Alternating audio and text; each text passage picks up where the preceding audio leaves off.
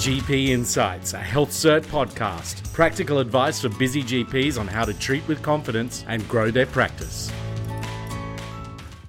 Welcome to another episode of the Health Cert GP Insights podcast. Today we are reviewing a complex case and discussing data from Aesthetic Met's 12-month analysis and aesthetic safety survey. We're joined by Elle Curry, co-founder of Aesthetic Met, Australia's first 24/7 complication and safety support service for all aesthetic practitioners. Thank you for joining us, Elle. No, thank you so much for having us again. Wonderful. Let's jump on in. So AMET recently released their first annual report and also conducted an aesthetic safety survey. Can you share with us your findings and how these results can help improve safety standards in medical aesthetics? Yeah, look, we're still fresh. We've only been launched for just over a year now, but both Bronwyn and myself were really excited to actually be able to take a bit of a look back retrospectively in terms of not only the data that we have in terms of the cases that we've managed, our member data, but then we actually also sent out an aesthetic safety survey. So essentially, basically like a survey of habits amongst our industry here in Australia. And we're actually really quite surprised at the uptake, which is so great to see, but we thought we'd need to kind of really push it to get people to actually respond, which wasn't the case. And look, at the end of the day, what we're trying to do is actually highlight real data in terms of complications in aesthetics and trying to help normalise aesthetic complications, because really they will happen at some point in every injector's career. And the notion that they won't and that we're immune to them is not really a rational kind of way to look at any kind of healthcare setting and complications. It's an inherent part of anything that we do in healthcare, right? There will always be a complication of some sort. So the aim of what we're trying to do is to highlight, I guess, the statistics that are really more relevant for the practitioner. When we're looking at evidence-based statistics, the number is always quite low. And then I think we need to understand that the number is low purely on the amount of, and it's based on the amount of, say, syringes or units that we do or treatments that we perform. Now, in a clinical setting, Bronwyn and I we've been in thousands of different clinical settings, obviously, with our experience, but what we've kind of noticed is that practitioners, you're treating day in and day out, and you're seeing your patients. And whilst you might have an awareness as to how much perhaps you're spending with a pharmaceutical company when you're purchasing product, you're probably still not really cross-correlating the statistics of the adverse events with how many filler syringes you're doing. And so really what's more relevant is how many of us out there as practitioners are experiencing adverse events. And what we sort of found and our annual report actually and our safety survey were quite aligned in their findings, right? Which was also quite a good snapshot for us to actually be able to correlate both of our data. And what we found is really, in terms of, for an example, vascular occlusion, it's about 26% of practitioners that completed the survey have experienced vascular occlusion. And it's an interesting one because there seems to be a lot of unnecessary fear around an occlusion, because it really is something that can be managed quite swiftly, providing it's recognised. And yes, there can be complex occlusions and there can be some horrific ones, obviously, that lead to things like vision loss and or necrosis. The rate of necrosis actually from the safety survey results was actually only 4%, right? So there's quite a lot of occlusions that are happening that are being managed quite well. And I think that's really what we're trying to actually highlight here, is that we need to sort of decrease the fear around adverse events, so that people are not scared to act and not scared to recognise the signs or symptoms of these. And I think another really important finding that we had as well was looking at inflammatory reactions and inflammatory nodules. Now, really, in terms of our member data, we looked at inflammatory nodules. There was about 26, 27%. It's very similar, like an even split between a VO and a nodule, inflammatory nodule. But when we actually looked at the safety survey, we actually had 36.6% of people had a delayed onset nodule. But then on top of that, which was really kind of quite significant, when we looked at how many people had actually experienced moderate to severe, I had patients obviously that had experienced moderate to severe swelling within 48 hours after a treatment, there was a whopping 45.1% of them had experienced that with their patients. And so I think with inflammatory reactions, I think that there needs to be a little bit more awareness about what inflammatory reactions are. I think a lot of people are very focused on nodular reactions and not really aware necessarily about how to manage and how to recognise in terms of what is normal swelling and what is abnormal swelling as well after a procedure. So yeah, look, we're really excited about it. We're going to run more surveys throughout, even this coming year, just because we've we've really sort of seen a lot of patterns. And similarly, actually, with hyaluronidase, it was quite interesting because we asked about the confidence levels of practitioners with hyaluronidase, and there was actually quite a high confidence rate in terms of being able to reconstitute it, which was great at first when we looked at it. But then when we actually broke it down, we realised that only half of the practitioners were actually adding lignocaine to it, which, yes, there is limited data to support the use of lignocaine, and that is something that is being worked on in the background. However, a lot of the literature and a lot of practitioners and experienced practitioners and consensus panels do recommend the addition of lignocaine. And the reason being is because pain is most definitely a deterrent for continuous dissolving when it's needed. So if we don't add lignocaine and we're only dissolving with saline, the patient may actually end up refusing any further dissolving when they actually need it. So it's a really important finding that we've sort of found from that as well, that we need to obviously try and educate practitioners out there. Yeah, absolutely. Thank you so much for sharing those insights. And congratulations on your 1-year anniversary. Thank you. Thank you. With respect to filler, you mentioned that vascular occlusion and inflammatory reactions are the most common adverse events. On the face, which region of the face poses the highest risk for vascular occlusions and why? Yeah, so again, a really, really interesting question. And I think there is, without a doubt, the highest risk of vascular occlusion, and that goes with evidence and reports from the FDA kind of confirming that, is lips and perioral region. So, which again is also very interesting, considering it's one of the first areas that we sort of train, right? And again, when you compound that with the limited training there is with regards to, and the limited awareness of hyaluronidase dilutions, correct dilutions, no real formalized structured pathway for hyaluronidase training in aesthetics because it's off-label. So none of the pharmaceutical companies are able to train or even mention the word, to be honest.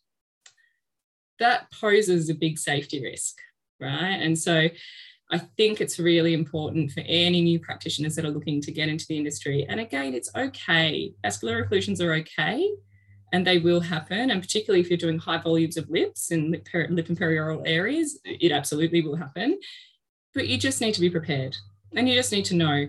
You need to understand what hyaluronidase is, what the ideal dilutions are, and for different indications. So whether it be just lumps and bumps or for vascular occlusion or then for blindness, but you need to know, and you need to have had some sort of practice or training with how to reconstitute hyaluronidase is absolute paramount. No matter where you're starting in your injecting career, if you're injecting lips, it needs to be prioritised.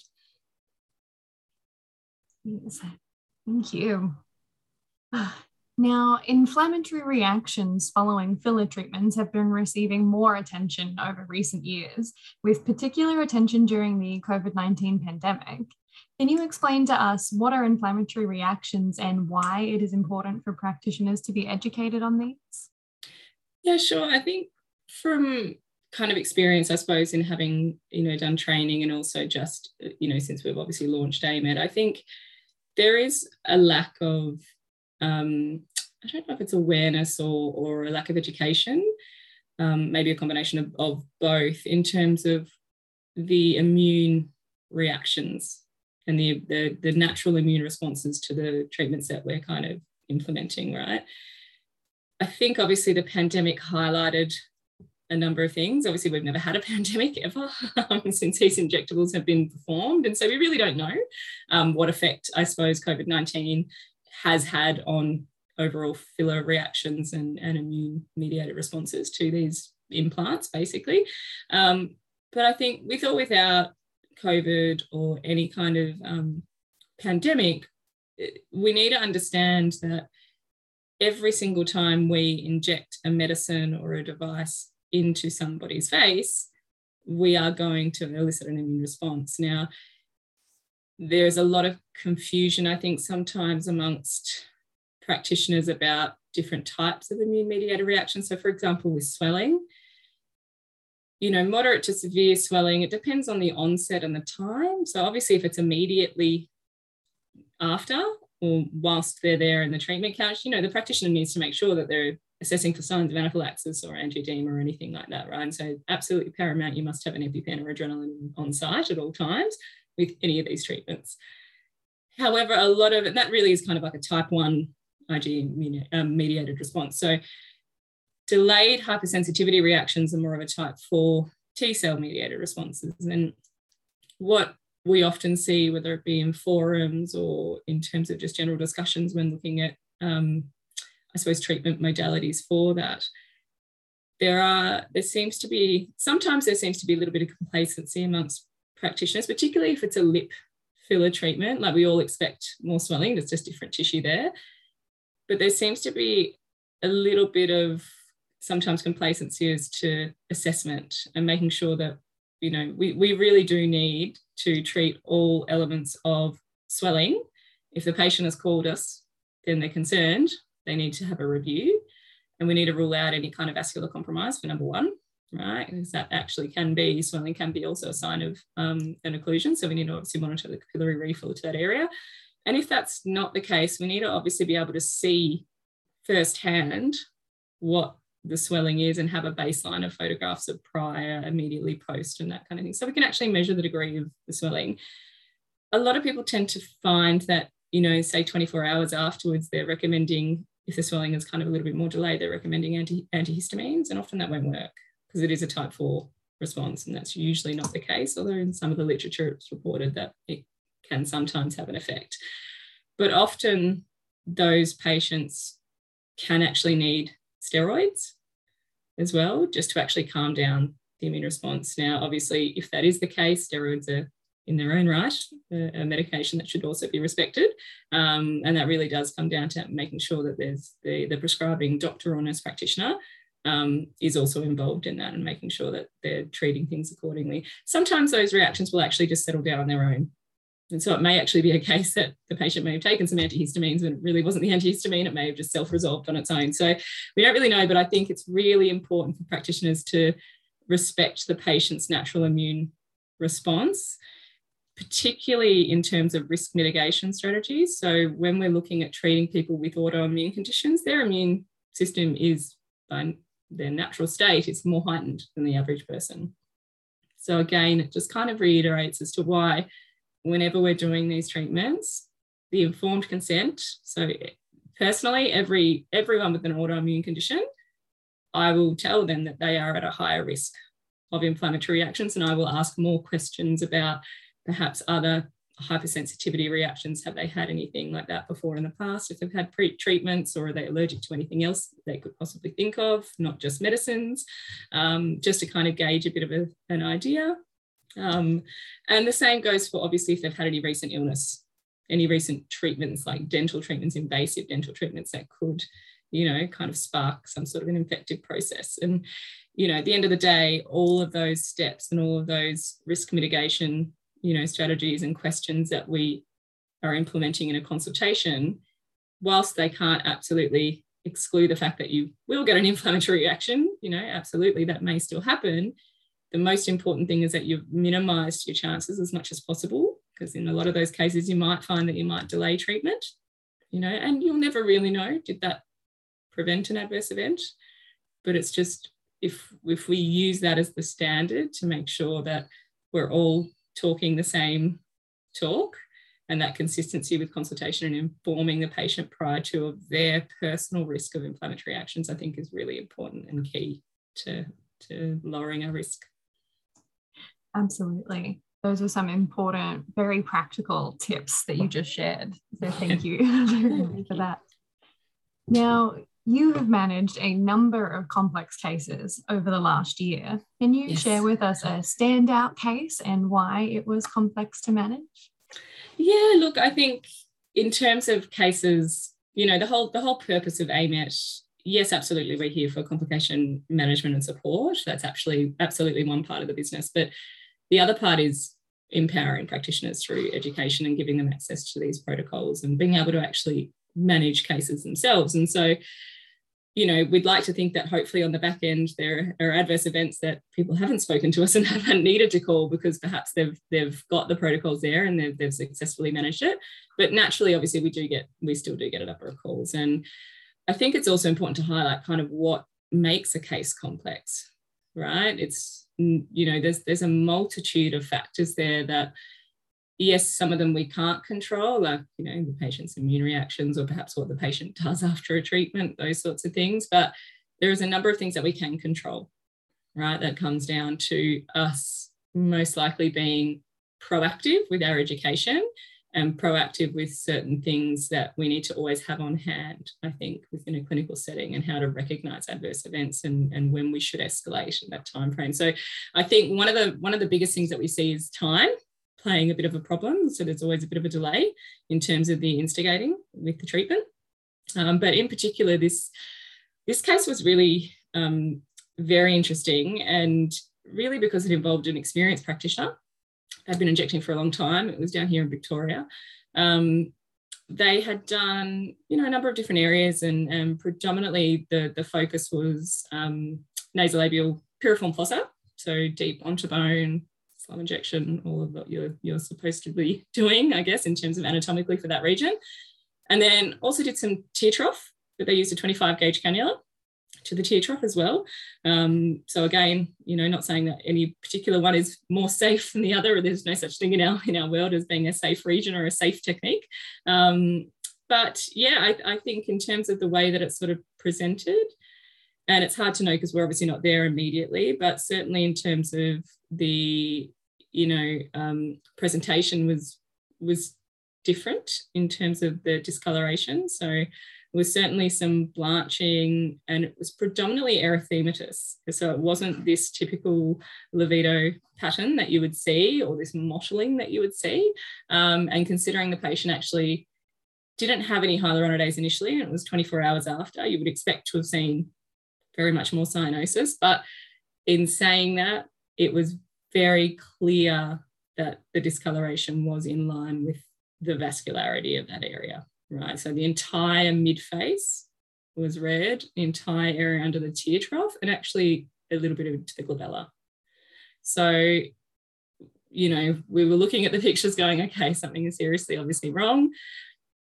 The injector had 2 vials of Hyalase, did administer the hyaluronidase. Now, from memory, I don't think it was kind of what we ideally want in terms of dilutions. I don't think it was quite as concentrated as what we would have liked. But for the surface area that was affected, when you're looking at papers like the De Lorenzi paper in 2017, he talks about cosmetic units being equivalent to certain dosages of hyaluronidase.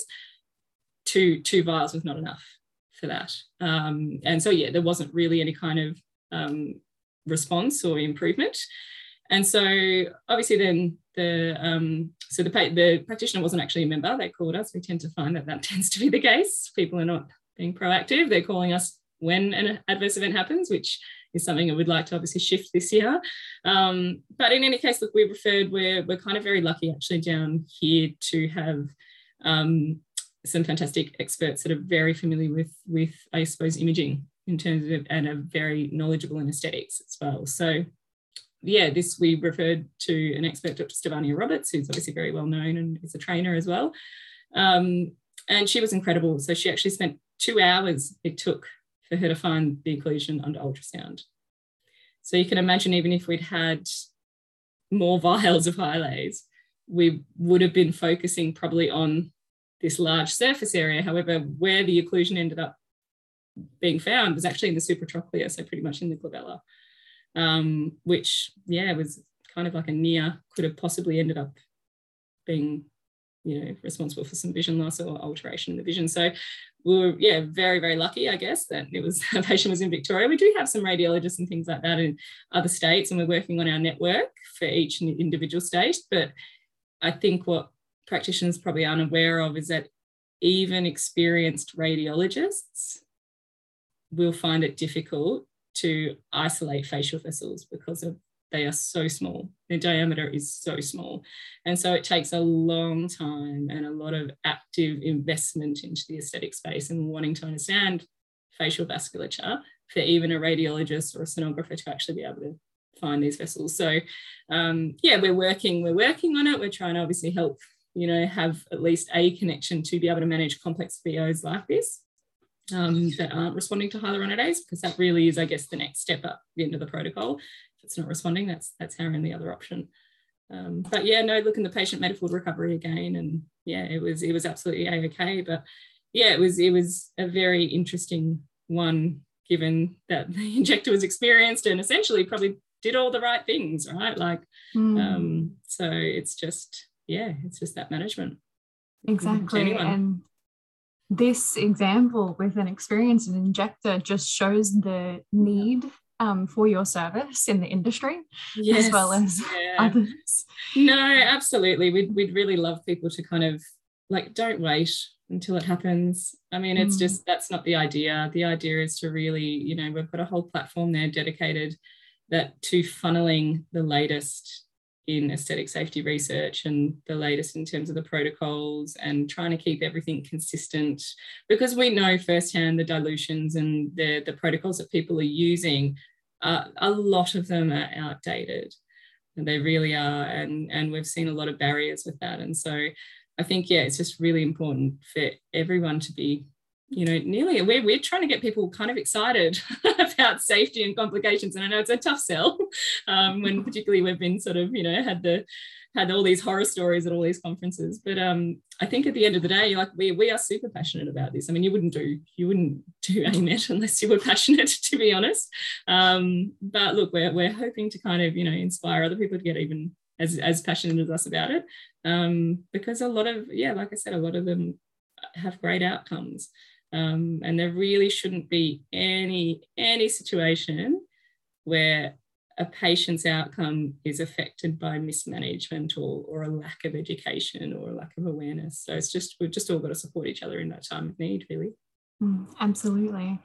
So if practitioners want to learn more from the annual report, the Aesthetic Safety Survey, and make use of the great and valuable service that AMET provides, how can they find out more and join? Yeah, sure. So it's easiest is just to actually join at the website, which is www.aestheticmet.com. And it's just, you can check out what's involved, and hopefully you guys see some value in joining and helping support our little safety movement. Perfect. Thank you again, Elle. We really appreciate it. No, thank you so much again for having me. Thanks for listening. If you like the podcast, please subscribe so you can get updates whenever we post more. And please share it with others. And for more info, please go to healthcert.com.